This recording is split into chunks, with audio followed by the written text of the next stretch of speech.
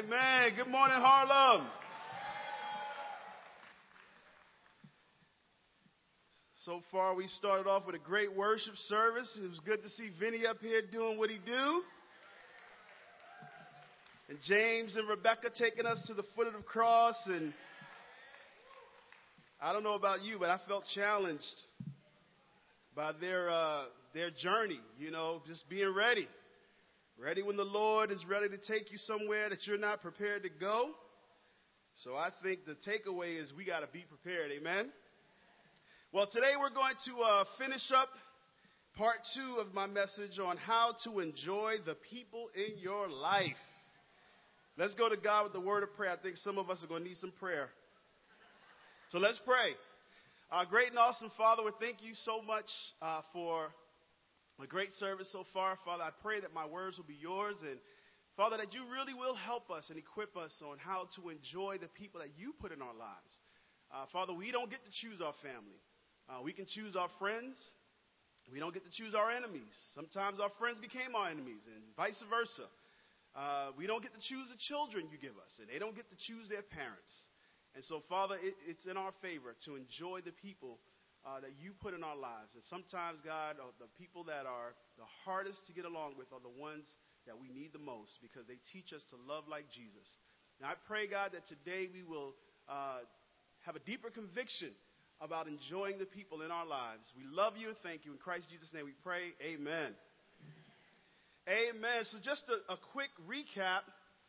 We were coming out of the book of Philippians. If you're joining us for the first time, we're coming out of the book of Philippians where Paul is encouraging us about relationships. Paul has such a positive attitude when it came to relationships that he decided to write a book about it. We talked about how to enjoy the people in our lives. And, the first thing we talked about was appreciating the good in people. It's so easy to get caught up in the bad in people, right? It's so easy to get caught up in people's faults and imperfections and all the little things that annoy us that we forget to see the good in people. And so we don't have to work at looking for the bad in people. I think we're professionals at that by nature. But it really does take effort to look for the good in people and to remind yourself and appreciate that. In Philippians 1 verse 3, he said, I thank God every time I remember you.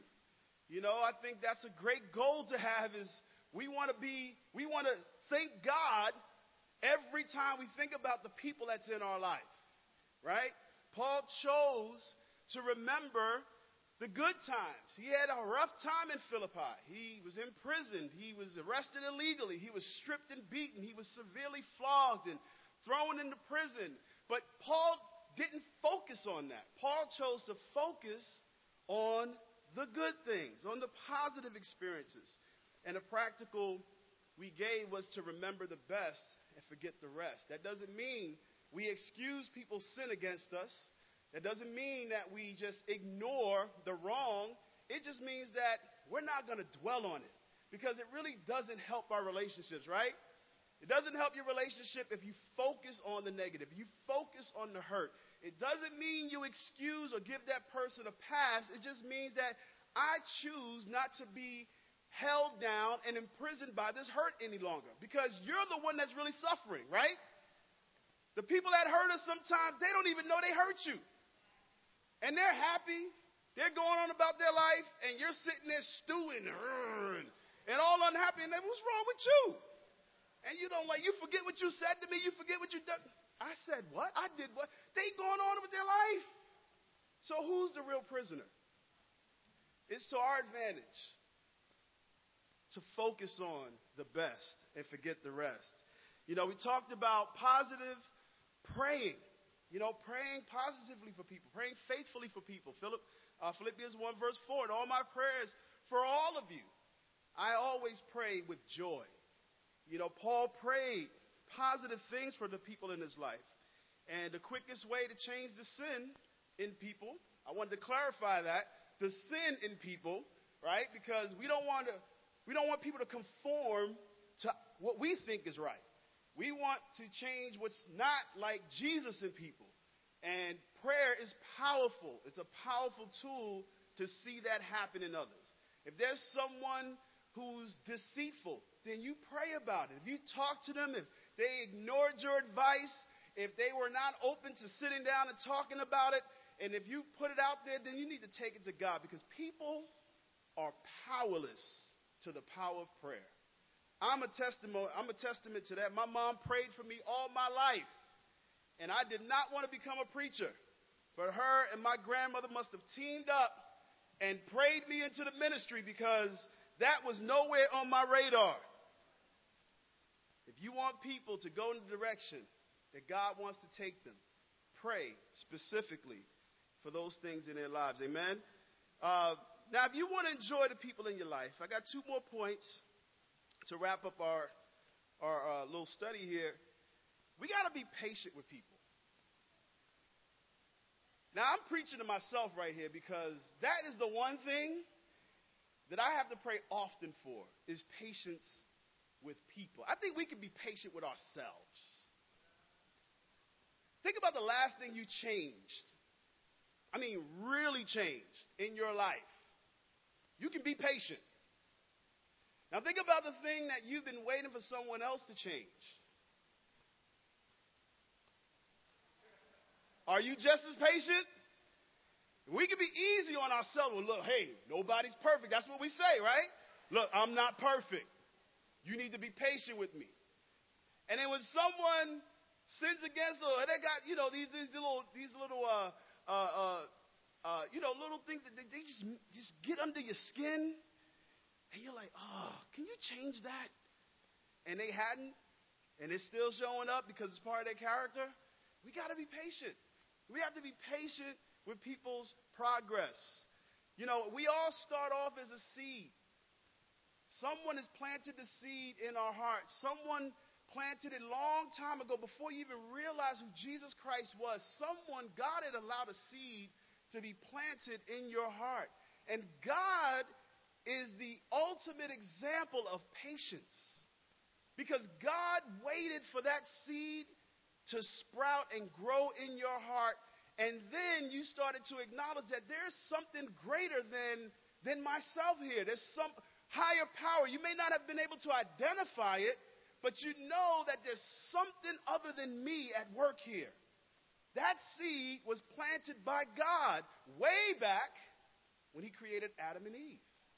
Because God created us in his image. God created this desire, this hunger for our relationship when he created man.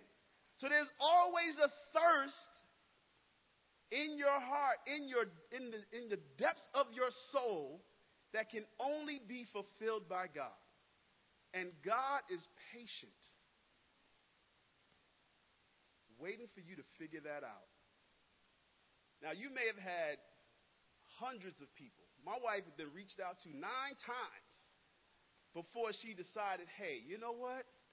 Let me sit down here and find out what God is doing.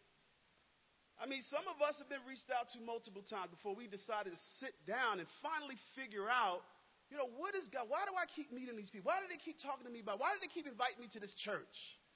What's so special about this church? Why do I need to go to church at all? Why do people keep talking to me about God? Why do strangers walk up to me and tell me about God? And why does this talk about heaven? It's because God is trying to get your attention. God's been trying to get your attention. And sometimes he has to shut our life down in order for us to give him an audience and finally listen to what he has to say. So God has been patient. Now, Paul, what I love about Paul when it comes to people is that Paul looked at people's future and not just at their past. He didn't look at where they came from only. He didn't look at who they were right then and there. Paul envisioned that people would always grow. He had great vision for people. He looked at their potential. He was patient with their progress. In Philippians 1, verse 6, it says, being confident of this, that he who began a good work in you will carry it on to completion until the day of Christ. Paul is saying that what God starts, God finishes. Yeah, I love this passage in Jeremiah 18. He talks about the potter. God doesn't leave work incomplete. But the pot he was shaping from the clay was marred in his hands. We're like a lump of clay, shapeless, formless, until God gets his hands on your life. And then when God gets his hand on your life, the potter formed it into another pot, shaping it as seemed best for him. Now, if you're concerned about God's ability to shape and mold and create, take a look outside when you go outside. Look at the trees. Who designed the trees? Look up at the sky. God shaped the clouds. He shaped the sky. If you ever get a chance to visit one of our great national parks, the Grand Canyon, God carved that canyon with his fingers. The earth that we inhabit was shaped by God. The Bible says that he measured the universe with the breadth of his hands. I think God knows what he's doing. So when your life is in the hands of God, you want him to be the one that shapes and molds, because God knows exactly what he's doing. What God starts in your life, he will ultimately bring to completion. Mankind is great at starting, but we are terrible at finishing things, right? I got projects right now in my house that I started, and if not, I'm tripping over projects that I started and didn't finish. We get ambitious. We want to start things, buildings. I mean, how long has it taken for them to finish that Boys and Girls Club on 145th between Broadway and Amsterdam? I mean, we used to do Jericho walks around that building and say, God, give us this building because nobody else is doing anything with it. They finally did something. I mean, we are just not great at starting and finishing. What about diets? Some of us are still trying to keep to the New Year's resolution we made back in 1990 something. I know I am, right? We start, but we're not great at finishing. We had a great barbecue yesterday with the preteen ministry. And let me tell you, at the beginning of the way, I started on, my plan to shed some pounds. But yesterday, I'm like, see, this is exactly what I'm talking about. I went there expecting hot dogs and some frozen hamburgers. You know what I mean? I'm not expecting a whole lot because that's how we do it. You go, you get you some hamburgers. They broke out the ribs. They had barbecue chicken. They put their foot all up in it. I'm like, and then Jean Laguerre shows up with this big pack of hamburgers about that thick. And I'm like, what are you about to do with that? Bro, I'm like, what? So you start your diet. We got projects, relationships, right? Some parents start off having kids, but they don't always stay in their kids' lives. You start, don't finish. Studying the Bible. Some people have started studying the Bible, and once they hit that, wait a second, you guys are serious about Jesus. So this isn't just about me placing membership in your church. You guys are actually serious about me following Jesus? You know what? I need some time. We start, we don't finish. Man doesn't always finish what he starts, but God always finishes what he starts. When Jesus starts working on your life, he will complete what he started, even with your hang-ups, even with all your faults, even with all your bad decisions, even with every sin in your body, even with all your insecurities. Through all circumstances that you face, God is going to finish what he started in your life. Because God is not done with you yet. So what should we do? Since God is so patient, we have to be patient.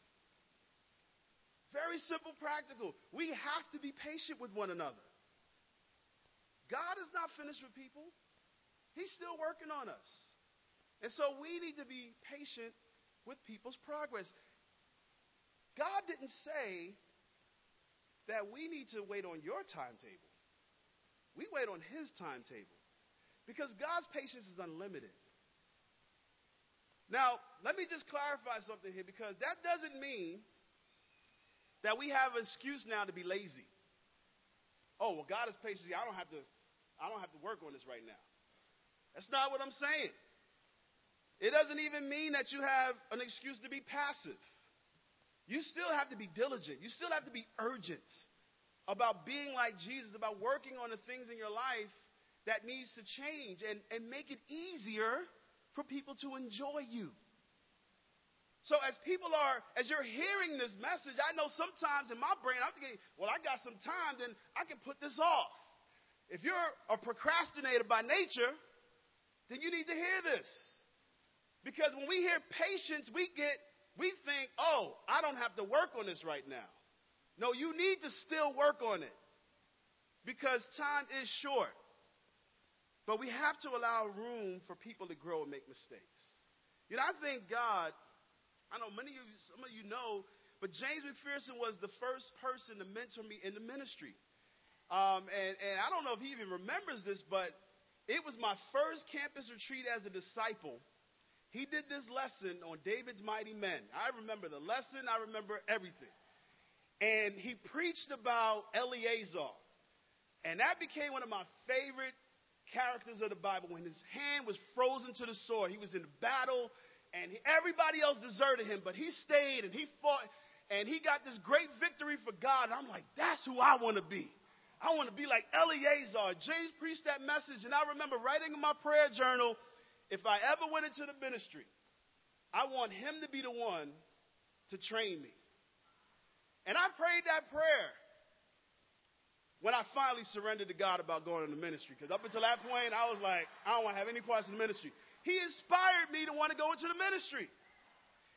And so I prayed, and I'll never forget sitting down with the church leader at the time, and he said, hey, we want to give you an internship in the ministry. And I was like, amen. You know, I thought I was going to stay in Manhattan. He said, we want you to go to Harlem. I'm like, okay. And I had that same thought that everybody else, does anything good come out of Harlem? You know, like, does anything good come out of Nazareth? And I'm thinking, wait a second. I didn't even hang out in Harlem when I was in the world. I'm like, okay, all right. And this was the deal. This is what sealed the deal. He said, James McPherson is going to train you. And I was like, okay, let's make this happen. But, you know, I was rough around the edges. And God knew exactly who to put in my life to chip away. And I am so grateful for this brother's patience and his vision, because it stayed with me. And that's how I look today for people that I work for, people that I look for to raise up. I'm like, they're rough, but I'm not going to give up on them, because guys like James didn't give up on me. And it may not always result in going into the full-time ministry, but a lot of the men in this room today have been raised up because someone was patient with their progress and was willing to chip away at the edges. We have to allow room for people to grow and develop. I tried to make it easier for him because of his patience, not difficult. Paul could say, I'm not the man I used to be, but I am who I am because of God's patience in my life. In 1 Timothy 14, 1 verse 14, you know, Paul is very clear to Paul. He said, the grace of our Lord is poured out on me abundantly, along with the faith and love that are in Christ Jesus. Here is a trustworthy saying that deserves full acceptance. Christ Jesus came into the world to save the sinners, of whom I am the worst. But for that very reason, I was shown mercy, so that in me, the worst of sinners, Christ Jesus might display his unlimited patience. You know, some of us are going to be Jesus' guinea pigs. of unlimited patience. They're just going to be brothers and sisters who will give us a run for our money, who's not going to make it easy. And it's not because I believe they're trying to make it. I think because of what Paul said. There are just some people who are just going to need more grace, who's going to need unlimited patience. Some people get it right away, and they're good. Oh, you know, they're like the prodigal son, the big brother of the prodigal son. I didn't do anything wrong. I'm still here. I stayed. They're that guy. But then there's some of us who are going to go off and just do things, and you're like, what are you thinking? And they'll come right back because of God's unlimited patience.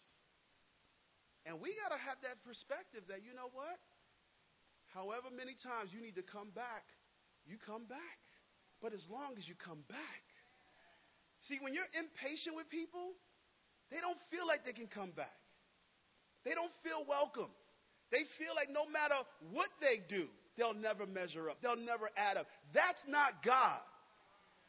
Paul said, because of the grace of our Lord, it was poured out on me abundantly. How many times have you blown it? Now, you can't be comparing yourself to the weakest Christian among us. Because when you compare yourself in that fact, you become the older brother in that story. You become bitter. You become resentful. Well, wait a second. I've been faithful. I've been single for X amount of years. This person's been doing this. They've done this. And God has given them a spouse. God has given them what I've been asking for. Got to guard your heart. I've been working hard. I've been sacrificing. I've been giving generously. Why do they get a house? And I'm still up in this building. No grass. Can't even take a prayer walk. And we're going to a barbecue at their house. They got a lawn. They got a deck. They got birds. I got pigeons. Because we know pigeons ain't really birds. Y'all know that, right? All right. I just wanted to make sure y'all know. Paul's response to God's grace, unlimited patience, was repentance. Paul said, you know, because of his unlimited, I need to change. I'm going to grow. I'm going to give God my absolute best. Like James and Rebecca said, I will go anywhere. God calls me because of his unlimited patience. That's the attitude Paul had. That was his response to God's patience. He was eager to grow. He was eager to learn. He was eager to give back because God had shown him unlimited patience. How are you responding to God's unlimited patience in your life? You know, Paul didn't just keep this lesson to himself. Paul infused this in Timothy's heart. He made this a part of his practice. He taught this to Timothy so that when Timothy went to Crete, Paul said in 2 Timothy 3, you, however, know all about my teaching, my way of life, my purpose, faith, and what else? Patience. Patience. You know, when we're helping to mentor people in Christ, it's one thing for them to know what you believe, your teaching. It's another thing for them to know your life, how you live your life, how you carry it, how you treat your wife, how you treat your kids, your purpose, what you're all about, to see your faith in action. But do they know about your patience? Are you patient with people? Do you use that to call people higher? Hey, you know what? You need to be patient like I am. That's a pretty high calling. That's really a very powerful thing to be able to say. I'm a patient person. Because patience is a decision.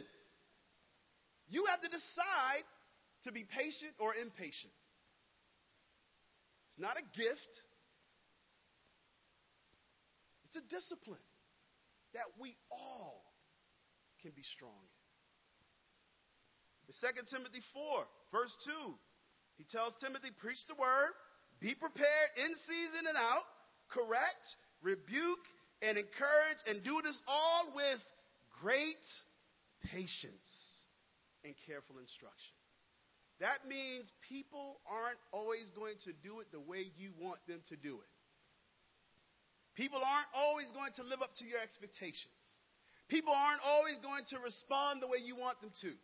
People aren't always going to respond when you want them to. They're not going to respond how you want them to. Great patience. Great patience and careful instruction.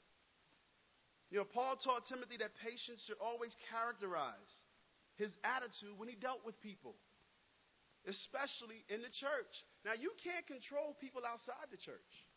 I'm sorry to say, but you just can't. But I think we can set great examples for them outside the church. You know, your marriage, if you want to enjoy your marriage, you got to learn to enjoy your spouse right now, while allowing room for growth and development. I thank God that my wife and I will be celebrating 20 years of marriage come next year. Now, I'm grateful for 19. I could be honest with you, I was terrified when we first got married because I thought, man, she's going to see me. She's going to see the real me. Is she going to want to stick around after year 2? But when you're dating, you don't really get to see the real person. I'm just letting you, I'm going to burst your bubble right now. All right? When you go home after church and what that person does with their clothes, that's the real them. I will come home after church, after a long day of preaching the word of God and fellowshipping and studying the Bible in this suit. Got time to put nothing on no hangers. I'm tired. Turn the TV on, and my wife come home, and she's like, what in the name of all that is? She had to be patient. That's just how I rolled after church. I'll get to it later. Tired.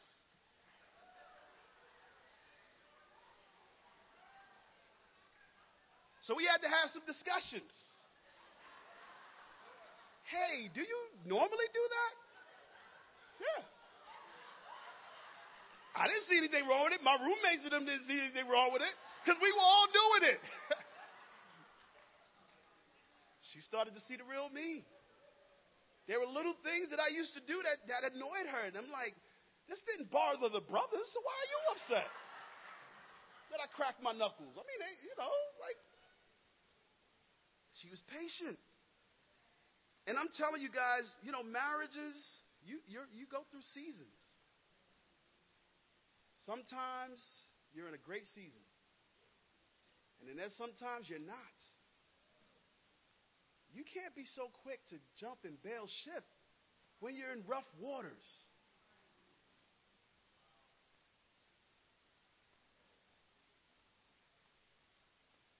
Even if you're not in a good place right now, you got to be willing to be patient. Repentance can be right around the corner. Sometimes what people need to see is that you love them. Not just hear it. They need to actually see it. And sometimes that love is shown by being patient.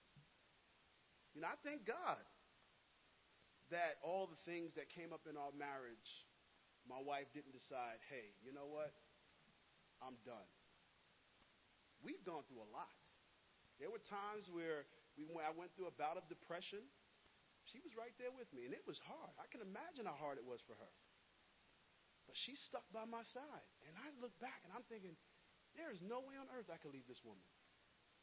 She seen me at my absolute worst, and she didn't throw in the towel. Where am I going?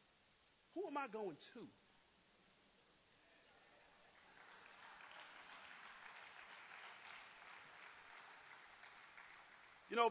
James tells us that consider it pure joy, my brothers, whenever you face trials of many kinds. Many kinds can include marital, parenting, relational, many kinds. He said, because you know that the testing of your faith develops perseverance. You know what perseverance is? It's another word for grit. When you hang in there, it gives you this grit, this toughness that we otherwise would not have developed had we had not gone through an intense trial. You can't go to Whole Foods and buy grit. You can't order perseverance from Amazon. It has to be developed through trial, through testing. You have to endure. You have to stand firm. You can't move and you can't bail out or take shortcuts, because then you delay the progress. You halt the process. And God has to start all over again. You got to stand firm. You got to hang in there. You got to ask God to give you the strength to weather this storm. And then once he does, you'll come out on it a lot tougher, a lot stronger. So when that next storm comes, you're not so easily blown over because you made it through that last storm.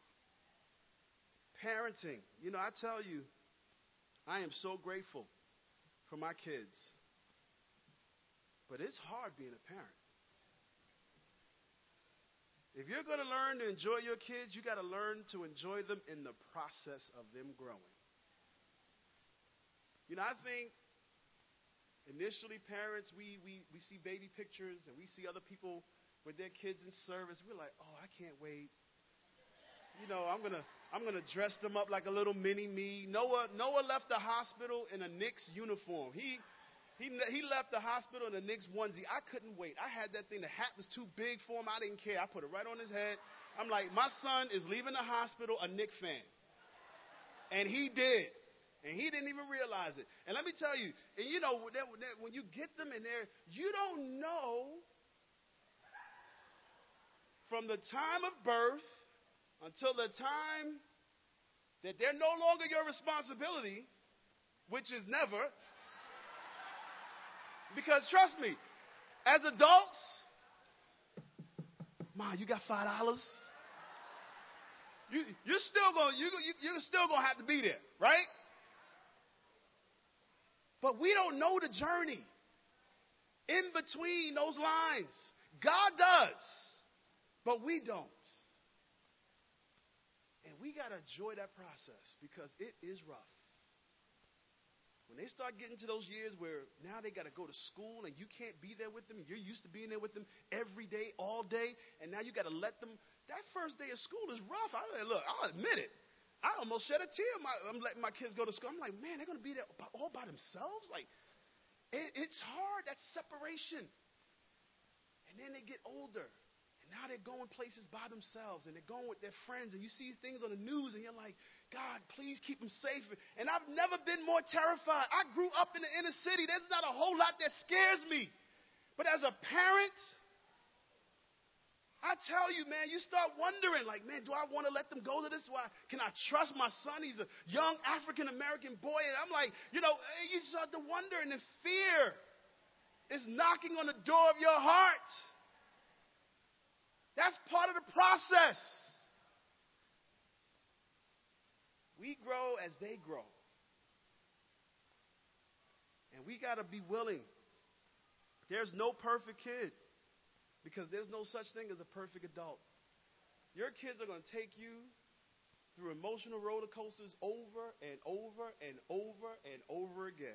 One minute you're like, oh, thank God. Next minute you're like, Jesus, help me. And you're like, oh, thank God. And then you're like, Jesus, help me. And you're like, oh, praise God. And then you're like, Jesus, please take the wheel. Finally, just take. Your friends. You got to enjoy your friends now. Be patient with the people in your life because they are patient with you. If you demand perfection of the people in your life in order to enjoy them, you're going to be miserable for the rest of your life. People are going to let you down. You just need to work that into the relationship. You just need to expect that somebody's going to let you down.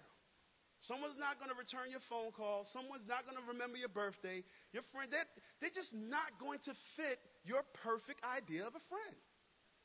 Because no one thinks the way you do. And even when they do, they don't think every single thought the way you do. You just need to expect that and make some room for that, an allowance that, nobody's perfect.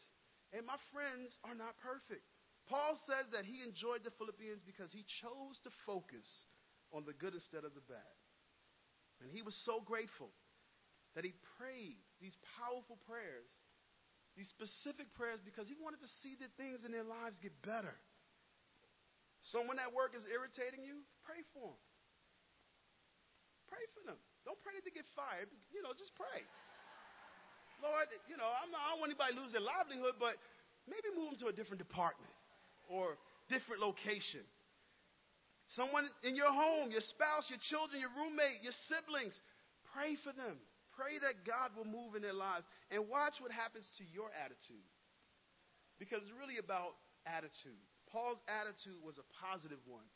Philippians 1 verse 6, being confident of this, that he who began a good work in you will carry it on to completion.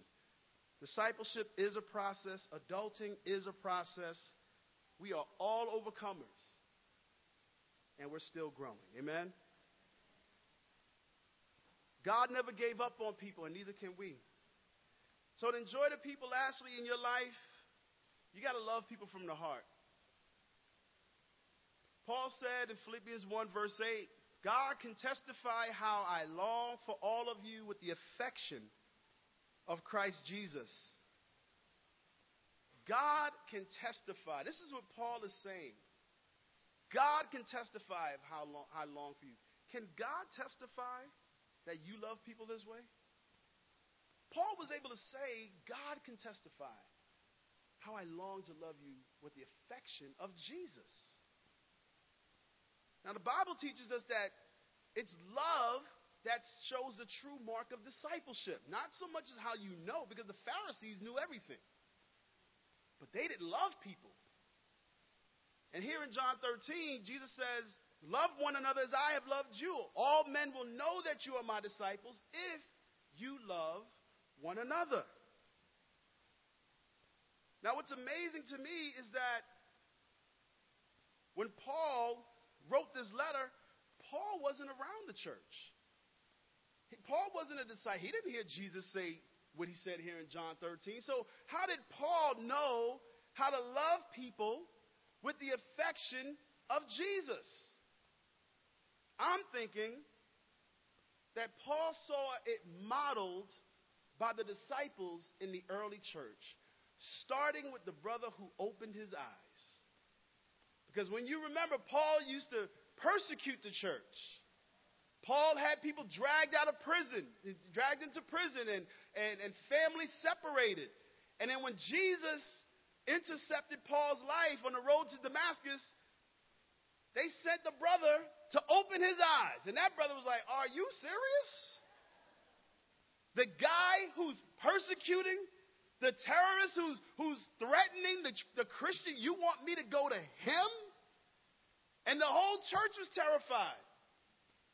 But somebody had to show Paul the love of Christ.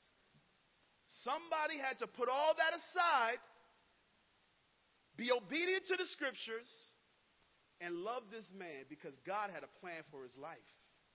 I often wonder how many people, how many Pauls we've overlooked because of their appearance, because of their history, because of their reputation. Imagine what God can do with a man like Paul right now, with a woman like Paul right now. We cannot let people's appearance, their reputation, keep us from showing the love of Jesus. If that was the case, I wouldn't be here. I didn't look like a Christian when I was coming to church, when I was invited to church. I didn't talk like a Christian. I didn't walk like a Christian. I didn't carry my Bible. What does an open person look like? Since we don't know, we need to love people like Jesus. And you're like, well, James, how did Jesus love? Jesus was unconditional in his love. Romans 5, verse 8. While we were still sinners, Christ died for us. He didn't wait for you to figure it out. He didn't wait for you to get it. He went to the cross. Jesus allowed himself to be inconvenienced. You know, sometimes we don't like that.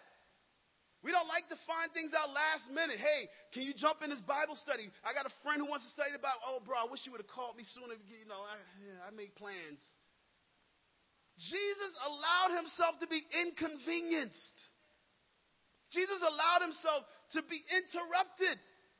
How many of us, Jesus, listen to the scripture right here. It says that in verse 30 of Mark 6, verse 31 says, this is so many people came around going that they did not even have a chance to eat. Some of us will stop a conversation midway. Whoa, wait a second. I didn't eat anything. You know what? Can we pick this up later? Some of us will show up late to appointments because we didn't eat. We'll stop and get a slice, or we'll stop and get something. Hey, I'm sorry, I'm late. I didn't eat all day. Jesus forgot to eat because he was enjoying people. Total opposite. When you enjoy people like Jesus, you allow your life to be interrupted. You allow yourself to be inconvenient. We're like, well, bro, I don't mind. As long as they don't make it a habit. It was a habit for Jesus. Jesus would be on his way to go see somebody, and they got somebody pulling him this way. What in the world? And he would stop and help that person out. We don't live in a perfect world with perfect schedules. If that was the case, let me tell you, the ministry, I get inconvenienced all the time. That just comes with the job. It comes with the territory. You can't expect people to fit your expectation when it comes to schedule. Because how much more do you feel love knowing that someone canceled a plan for you? How much more would you, hey, you know what? Don't even worry about it. You're more important. That's saying I love you without saying I love you. That's saying you're that important to me. This is important to me. If it's gotta, we gotta cut our vacation short for me to be there for you, absolutely. Absolutely. Because that's what Jesus would do. And that's what Jesus did. This is how he loved. This is the affection that Paul was talking about. I'm going to love you the way Jesus loved you. And God can testify that this is how I love you. I pray that this becomes our passion. That we will not love people only when they meet our conditions. Only if they meet our expectations. That our lives are not so rigid that we're not willing to allow ourselves to be inconvenienced for someone. Especially to help someone to come to know Christ or to help your fellow brother or sister in Christ. I thank God for all the people throughout our lives who have helped our family when it wasn't convenient. There was a time where we needed to ride to church, and there was a brother who would drop his family off and then drop us off home. Long day at work, come to church at night, dropping off two families. And you know what we did as a result?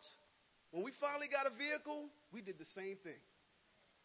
And our motivation was, we want to pay it forward just like this brother did. We want to keep the love going. Some people suck up all this love and they don't give it back out. We get all this from God and from each other, and then we don't give it out. And that's wrong. And God expects us to do better. Amen? Who do you need to be thankful for? Tell them. Who have you taken for granted in your life? Ask God to forgive you. Who have you failed to appreciate? Tell them you appreciate them. When was the last time you thanked or showed appreciation for someone? Give them a card. It doesn't take a whole lot. Send them a text message. Hey, bro, I just want to say I appreciate you for, and you fill in the blank. Sis, I really appreciate you taking out the time, and you fill in the blank. It doesn't take a whole lot. How many times has someone done that for you, and you just took it for granted? Showing up at your door, calling you, sending you messages. Hey, how you doing? Hey, and you just don't respond. That's not right. Because you know what ends up happening is you don't respond, people stop reaching out. And then you have no excuse for not feeling loved. If you want to enjoy the people in your life, be grateful for the good in others. Practice positive praying. Pray for the good in people. Pray for the good things in people's life. God, I pray that they get out of the situation. Whatever it is, pray for character traits that you want to see developed in their life. Be patient with their progress. God is not done with us yet. And love people from the heart with the affection of Christ. Do something unconditional. Allow yourself to be inconvenienced to help a friend or a stranger. Love someone like Jesus. Paul had all these things in his heart. And because he did, he was able to enjoy the people in his life.